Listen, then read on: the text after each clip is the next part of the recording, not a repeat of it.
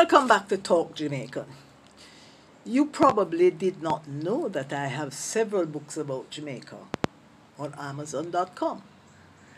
Another beside Talk Jamaican that I have is called Hidden Gems of Jamaica, and that tells you about beautiful places off the beaten path where I have hiked and ridden to with my friends.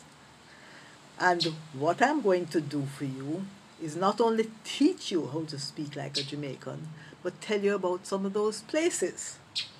So subscribe to this channel, like and share it to your friends. Me I go tell you about Bob Marley Beach today. Yeah, man, them have one beach named Bob Marley Beach. It out of Bull Bay. That only 7 miles from Kingston.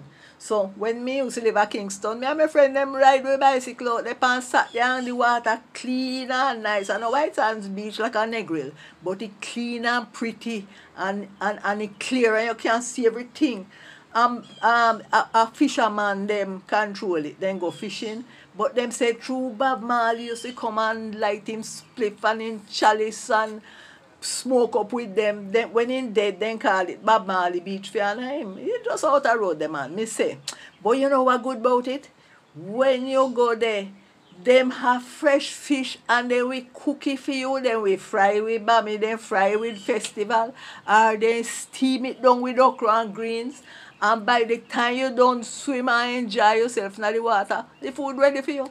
And then put up washing place where you can wash off, and even bathroom out there. So one nice place to hang out, you know, and enough far from Jamaica, enough far from Kingston at all. So on Saturday or during the week, anytime you want to go out there, just go out there and tell them say Joan send you. Bob Marley Beach is so named because the fishermen who control that area told us that Bob used to come out and smoke a ganja, smoke a chalice with them and hang out with them. So they named it after him to honor him. It's a very nice place. It's only 7 miles from Kingston in a place called Bull Bay.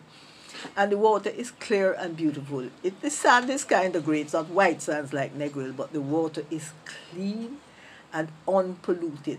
And the great thing is the fishermen have fresh fish, which they will fry for you with bami or festival. You can get ackee and saltfish to eat. They will steam the fish with okra and callaloo. You know, they're good cooks. It's idle food. And they have put up a wash area. You can wash off when you're finished swimming. And there's a bathroom there. So visit Bob Marley Beach. When you get there, place your order with the fishermen. Swim, have a wonderful time. And then there will be the most delicious food waiting on you. Tell them Joan sent you.